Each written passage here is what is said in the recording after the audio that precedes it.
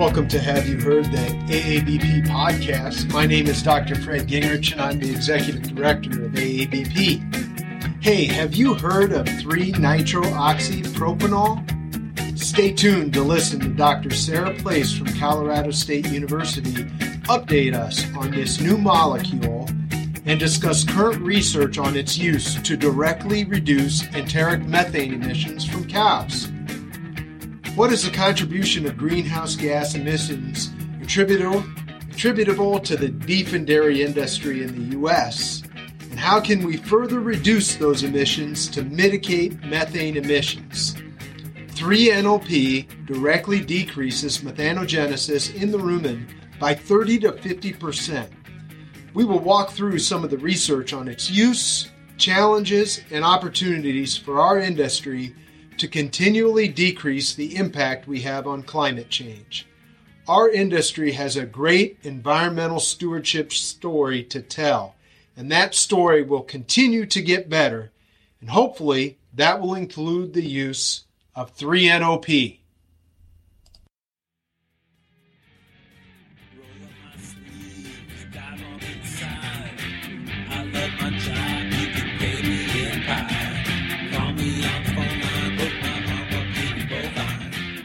Welcome back to our podcast, Sarah. Do you want to go ahead and introduce yourself, please? Yeah, absolutely. So my name is Sarah Place. I'm currently an associate professor in animal sciences at Colorado State University and affiliated with a group called AgNext, which is solely focused on sustainable solutions in animal agriculture, a multidisciplinary group. Before that, I was with Elanco Animal Health, the chief sustainability officer there for a couple of years, and also spent some time at National Cattlemen's Beef Association, running the sustainability research program there. And prior to that, spent about 4 years on faculty at Oklahoma State University, focusing on sustainable cattle production and measuring methane emissions, which is what I'm back doing now as well. Very interesting area of research that affects, what we do as veterinarians. And so we're going to talk today about relatively new molecule and what its impacts might be on improving the sustainability of beef and dairy production. And sometimes it can be uncomfortable for us in our industry to say, yeah, we contribute to climate change. Everything humans do does. So let's talk a little bit first, Sarah. Can you update our members on what are the sources of greenhouse gas emissions that can be attributed to beef and dairy production? Yeah, so if we think about it from a production standpoint, so everything that goes into producing cattle and the meat and milk that comes from those systems, along with all the other products, right, leather and pharmaceuticals and everything else, there's a few buckets of emissions basically that are similar across beef and dairy. So the first is direct emissions that come from either the animals themselves or the manure. And so kind of as we'll talk about today, enteric methane, the methane that naturally gets produced from the cattle, tends to be the biggest bucket for both dairy and beef from a full production perspective. But there's also methane and nitrous oxide that can come from the animal's manure, whether it's managed in a dry lot situation as more in a feedlot or on a dairy where you have more liquid manure management systems, you tend to get more methane from those systems as compared to a dry lot. So that's kind of the direct emissions bucket. And then from a standpoint of other emissions, there's everything that goes into producing cattle, right? So we have, of course, feed and the emissions associated with feed production, which, of course, can include CO2 from burning diesel and tractors and other equipment, but also nitrous oxide emissions that come from soil. And then a fairly minor contributor would be all the electricity or fuel use on site, right? Driving mixer wagons, lighting, running a milking parlor, etc. The energy required for that is also included in that whole picture of sources of emissions from a production system standpoint for beef and dairy. And let's talk a little bit. So we do produce greenhouse gases when we're making beef, when we're making dairy products. We're all aware of some of the language out there and the accusations that agriculture is the biggest driver of climate change. We've seen the headlines. So what is the percent of annual greenhouse gas emissions in the United States that is attributed to beef and dairy production? Yeah, so if we go back to those buckets I just mentioned, we think about those direct emissions. The EPA kind of gives us a good estimate every year on what those enteric methane and manure emissions contribute as a percent to the total U.S. So if we look at it from a standpoint of beef cattle alone are somewhere around a little over 2% of U.S. greenhouse gas emissions. Mainly that's coming from the enteric methane that's produced by the 80 plus million beef type animals in the U.S. And then from a dairy perspective, it's a little less than 1% of emissions directly coming from dairy cattle. And again, more of that is coming from enteric, but also a little bit more and a higher percent contribution from manure, again, just because of those liquid systems. So that's the direct emissions estimate. And again, that's straight from the EPA. That's kind of the official government data. So you add those two together, you're looking around 3% directly coming from cattle in the U.S. If we add in the feed and everything else, right, now we get up a little bit higher percent. For beef, it's somewhere around like 3.7% of U.S. greenhouse gas emissions when we include feed production, all the inputs that go into the system from that life cycle perspective.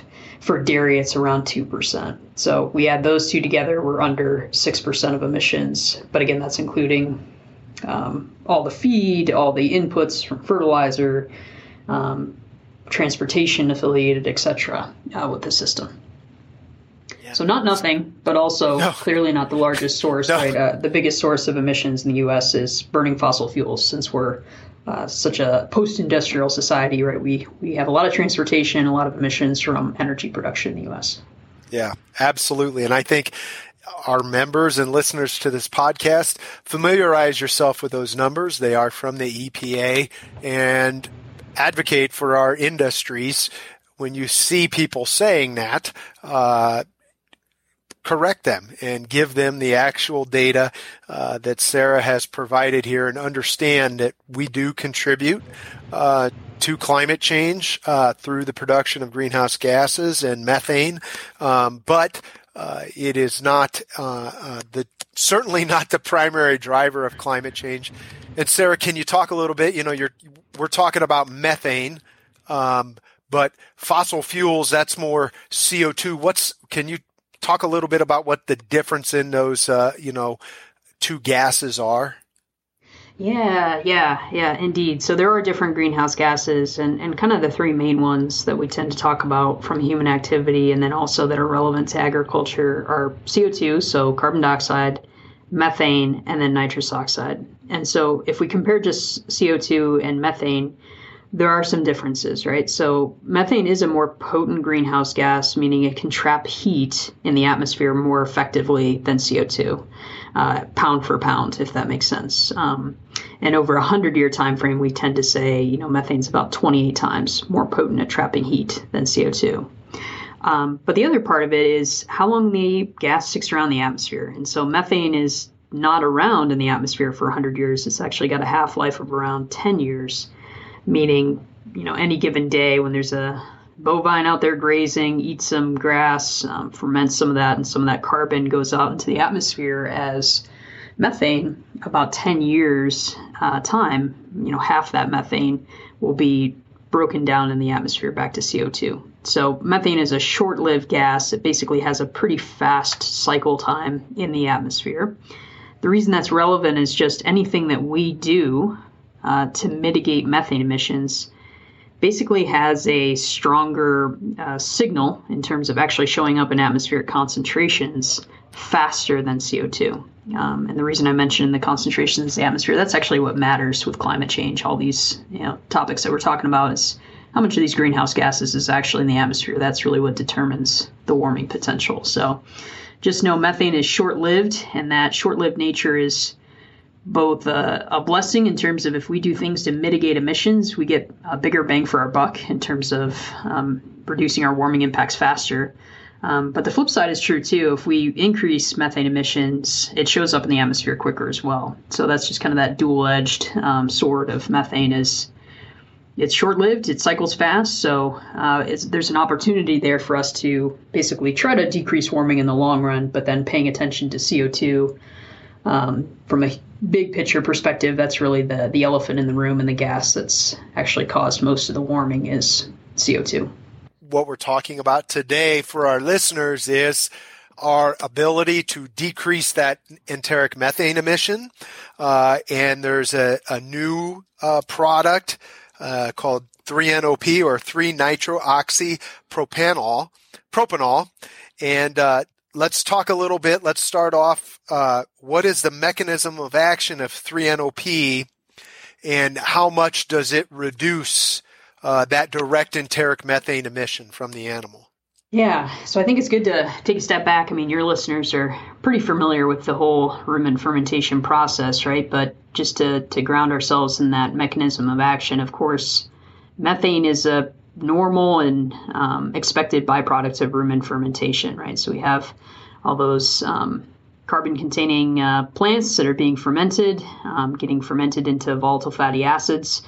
And some of those volatile fatty acid pathways produce a lot of hydrogen gas or reducing equivalents that need to go somewhere in the rumen to keep it functioning. And so one of those major sinks of the hydrogen is methanogenesis, or the generation of methane. And so methanogens will take those reducing equivalents, take that hydrogen, and actually use it for their own energy metabolism to typically reduce either CO2 or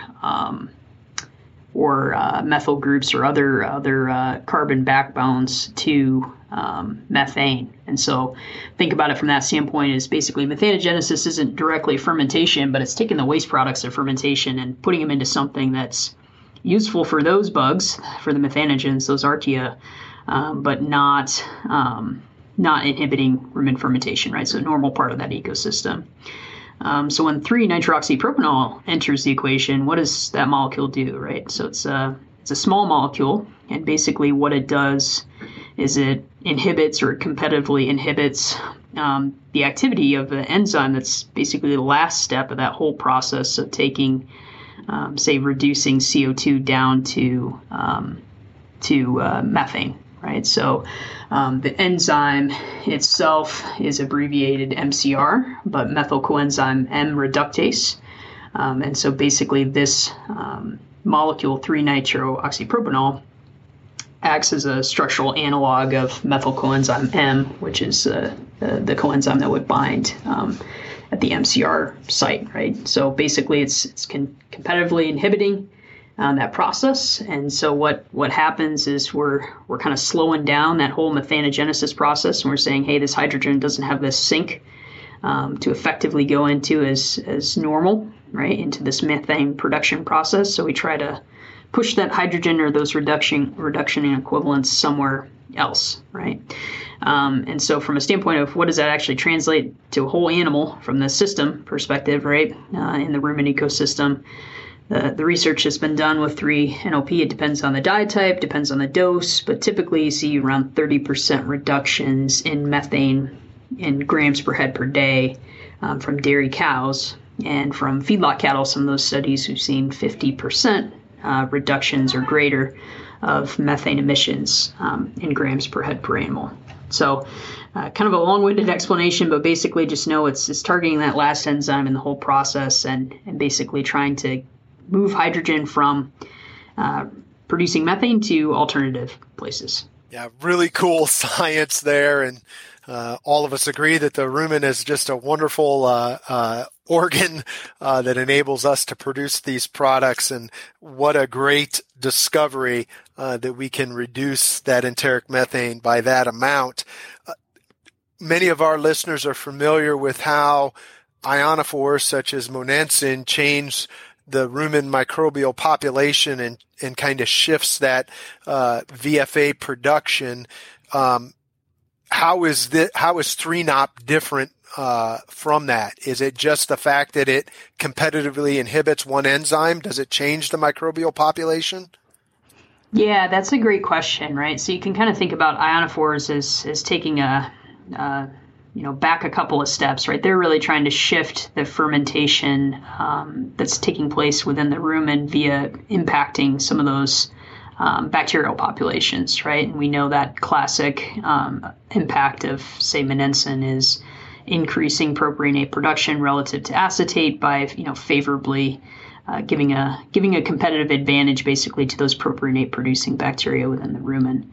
And that's where 3-NOP is a little bit different. It's almost taking it down a couple steps down the highway, right? Of instead of directly impacting those microbial populations, those bacteria, we're targeting more of the archaea, right? In terms of those guys that are taking care of the waste products from these bacteria. So there is a lot of interesting research on some of those microbial shifts, and we can kind of get into that a little bit more. I think that's one of those areas of exciting research to kind of suss out more of the impacts of 3-nitrooxypropanol, but we do see some of those impacts in the rumen that you would expect, which is because propionate is a hydrogen sink, propionate production, there has been a fairly consistent set of results in the literature of increasing propionate relative to acetate when feeding 3-nitrooxypropanol in those studies that have been done thus far. Yeah, and we're going to talk about some of the research that is out there on this product, and we're going to provide a link in our show notes for some of the articles that our listeners can access on the web. But let's talk a little bit about first lactating dairy cows, Sarah. The studies, what do they demonstrate as far as, is there any effect? We've said 30% reduction in enteric methane emissions. Is there any effect on, intakes, performance, or any other measures that veterinarians or producers and consultants might look at? Yeah, so I think one of those things, I kind of mentioned that in passing, right, is we know there are definitely dose-dependent effects and diet effects, right, of this molecule. And so that's some of the variation that as your listeners check out some of the published literature, right, as you look through that, that's some of the sources of variation and different results that we see. There hasn't been necessarily any strong impact on level of intake in any of the lactating dairy cow studies, right? So that's one of those things to point out, that there's not necessarily any negative or positive impact on changing intake in any of the published literature. In terms of performance, there's a bit of a mixed bag, right? There's a few studies that would show basically increased component production, increased milk fat production. There's a couple studies that have shown a negative impact, but relatively overall, again, there's that slight increase in propionate production that we see, and that kind of shows up again in those studies where we see that improved performance. The one caution I'd just say from a scientific perspective, though, is most of this research has been done, particularly in the lactating dairy cows, with a mind focused on measuring methane emissions. And so from a statistical power analysis standpoint, if we even if we expected or postulated a couple percent improvement in, milk production efficiency from this product, there's not been a lot of studies that have been powered sufficiently to find such an impact, if that makes sense to your listeners. So, yeah, that's one of those exciting things to hopefully we do more research to better understand those nuances of the molecule. Right. Yeah. And just so our listeners are aware too, and maybe should have said this earlier in the podcast, this product is not currently approved in the United States, but if and when it does get approved, hopefully we'll have some of those large, research trials conducted. Lots of opportunities there to see what else we can gain from the product besides that direct decrease in enteric and methane emissions, which is, I believe, pretty much been proven at this point that it does decrease those emissions directly. Indeed. Yeah. And that's where, just using, thinking about it from an energetic standpoint, right? We are reducing the energy loss as methane. So, we would expect we're going to be able to capture it somewhere else within the animal and not just lose it all as hydrogen emissions from the rumen. Yeah. Let's talk a little bit about the cow-calf industry.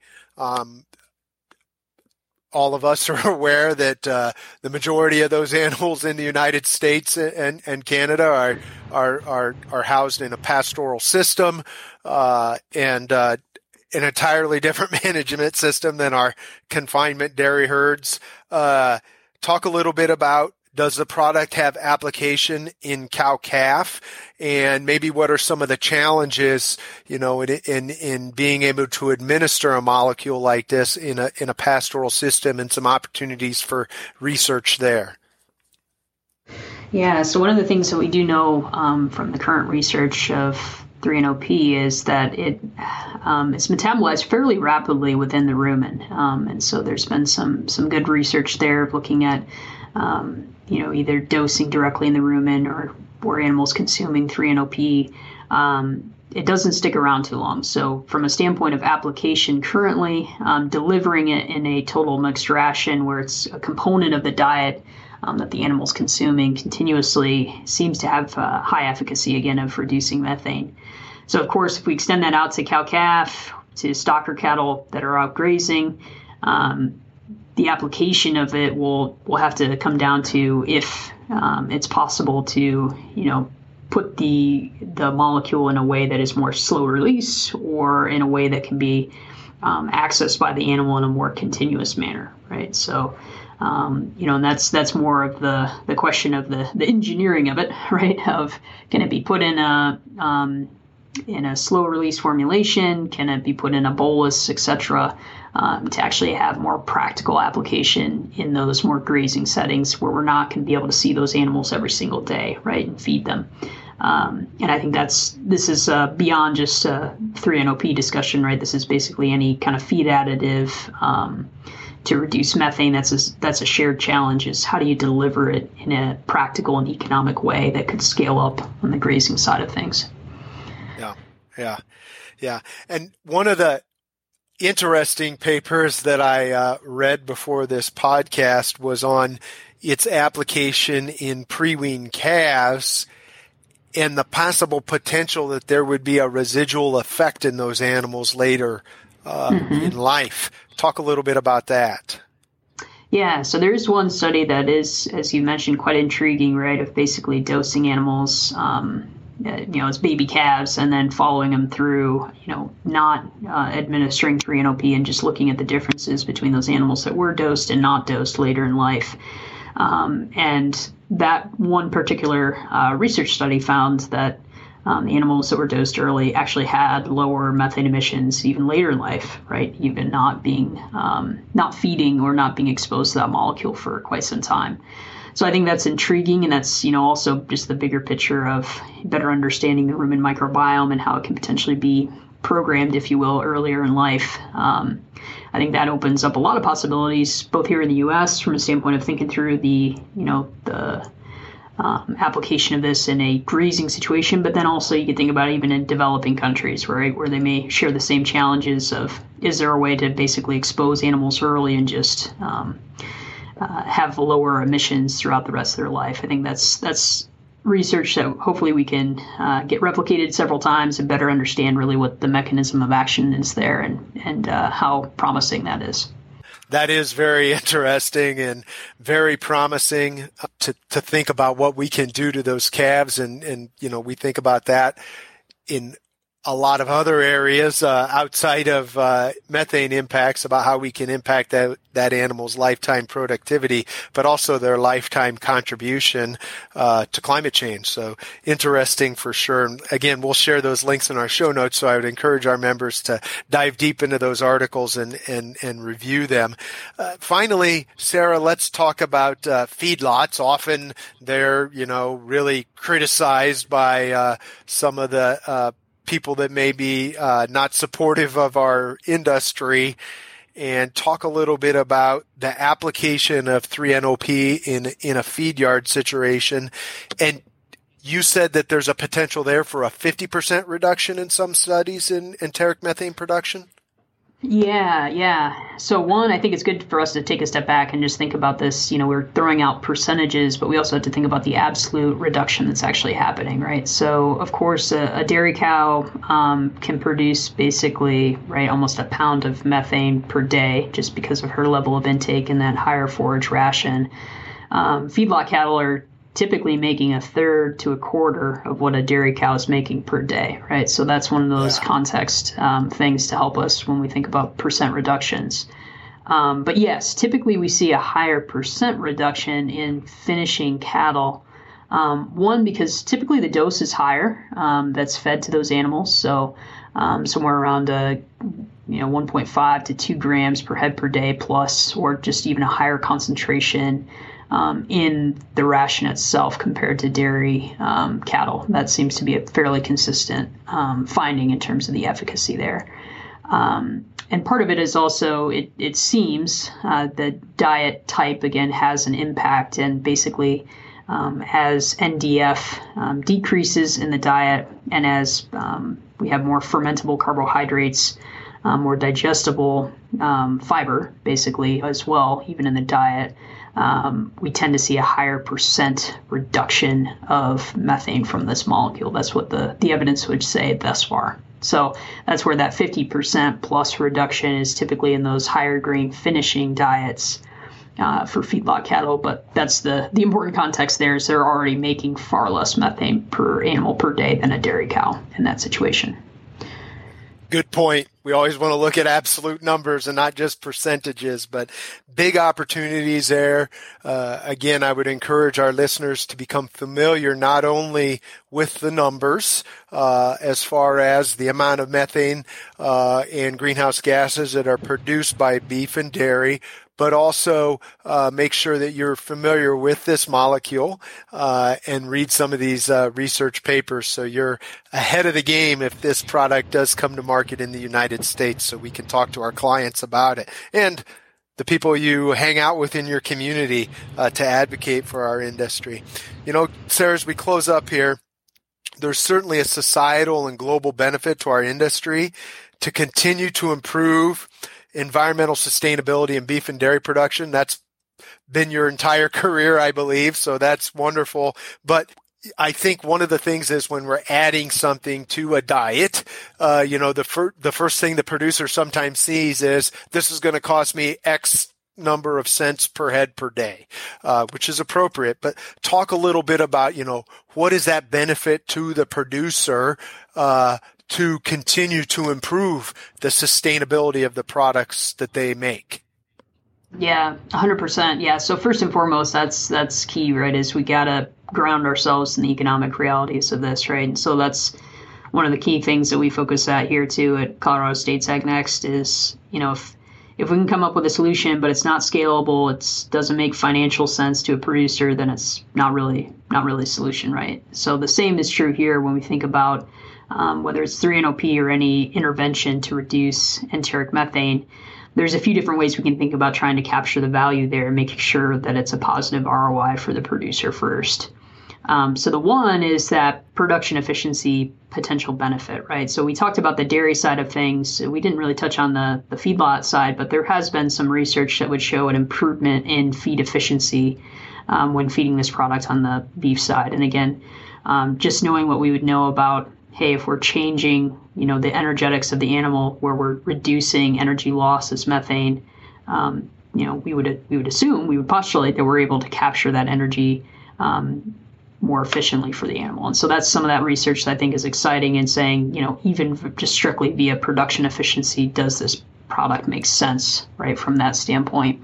I think the further research and then the question on pricing, which the commercial producers of 3-NOP will have to answer for cattle customers, right? But that will really determine that ROI.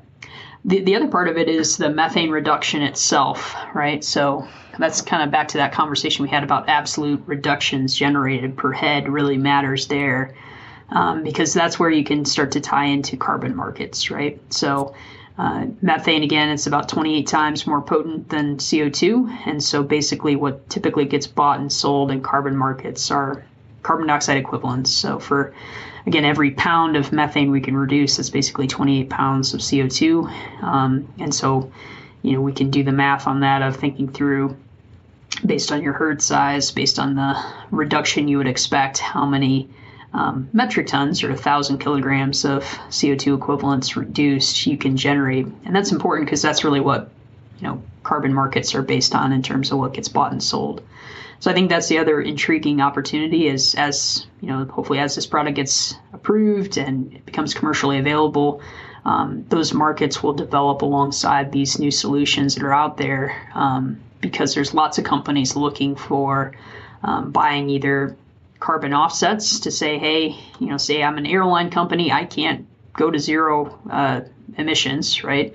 But what can I buy offsets of some other industry that's making good on reducing emissions? Or carbon insets, which would be, say the equivalent of a milk processing or a dairy company paying for reductions within their supply chain. So I think that's the other way for this to make economic sense. And kind of a derivation of that is just thinking through, can you market products that are basically, say, low carbon milk or whatever it may be labeled, and try to increase basically the value or the total dollars coming into the industry to fund additional input costs such as feed additives like this. So I think there's a few different options, but just as the science around how we actually mitigate emissions consistently and with this promising product 3NOP, as this is going through approval process and still not commercialized, I think alongside that, what we're seeing is the development of these different ways to monetize these opportunities. But first and foremost, I think that has to be, we have to think about that first, right? If it doesn't make economic sense, then it's intriguing, but it's not gonna help, right? Because we're just potentially increasing input costs for folks. So, but if we do have solutions that work, what a great way to again demonstrate that the industries, the beef and dairy industries, are proactive and doing our part. Even if we're a small contributor, we're only producing 2% again on the beef side, 1% less than 1% on the dairy side from enteric methane. Small contribution, but if we can show we're reducing our emissions, that's also a huge positive. I agree completely, Sarah. Thank you so much for being a part of our podcast and taking the time to update our listeners on 3NOP. I like how you use the word opportunity several times, because I always like to think that there are so many opportunities in the beef and dairy industry and for consultants and veterinarians in those industries. And I think one of the things that I would ask our listeners to do is share the good story, the good environmental stewardship story that both beef and dairy producers have to tell. There are so many examples of how we continue to improve in all aspects of our industry, from welfare to environmental sustainability, production, antimicrobial stewardship. Don't be afraid to share those great stories. Familiarize yourself with those numbers, that we are total beef and dairy direct enteric methane emissions are less than 3% of greenhouse gases. But there are opportunities for us to demonstrate continual improvement in our industry, which is a good goal for all of us to have. I really look forward to future research about the application of this product, the benefit to the environment, as well as learning how we can make this a positive economic return for our producers, so we can influence them to incorporate these new technologies into their production system. Sarah, thanks so much for your time today. I really appreciate it. Absolutely. Thanks for having me.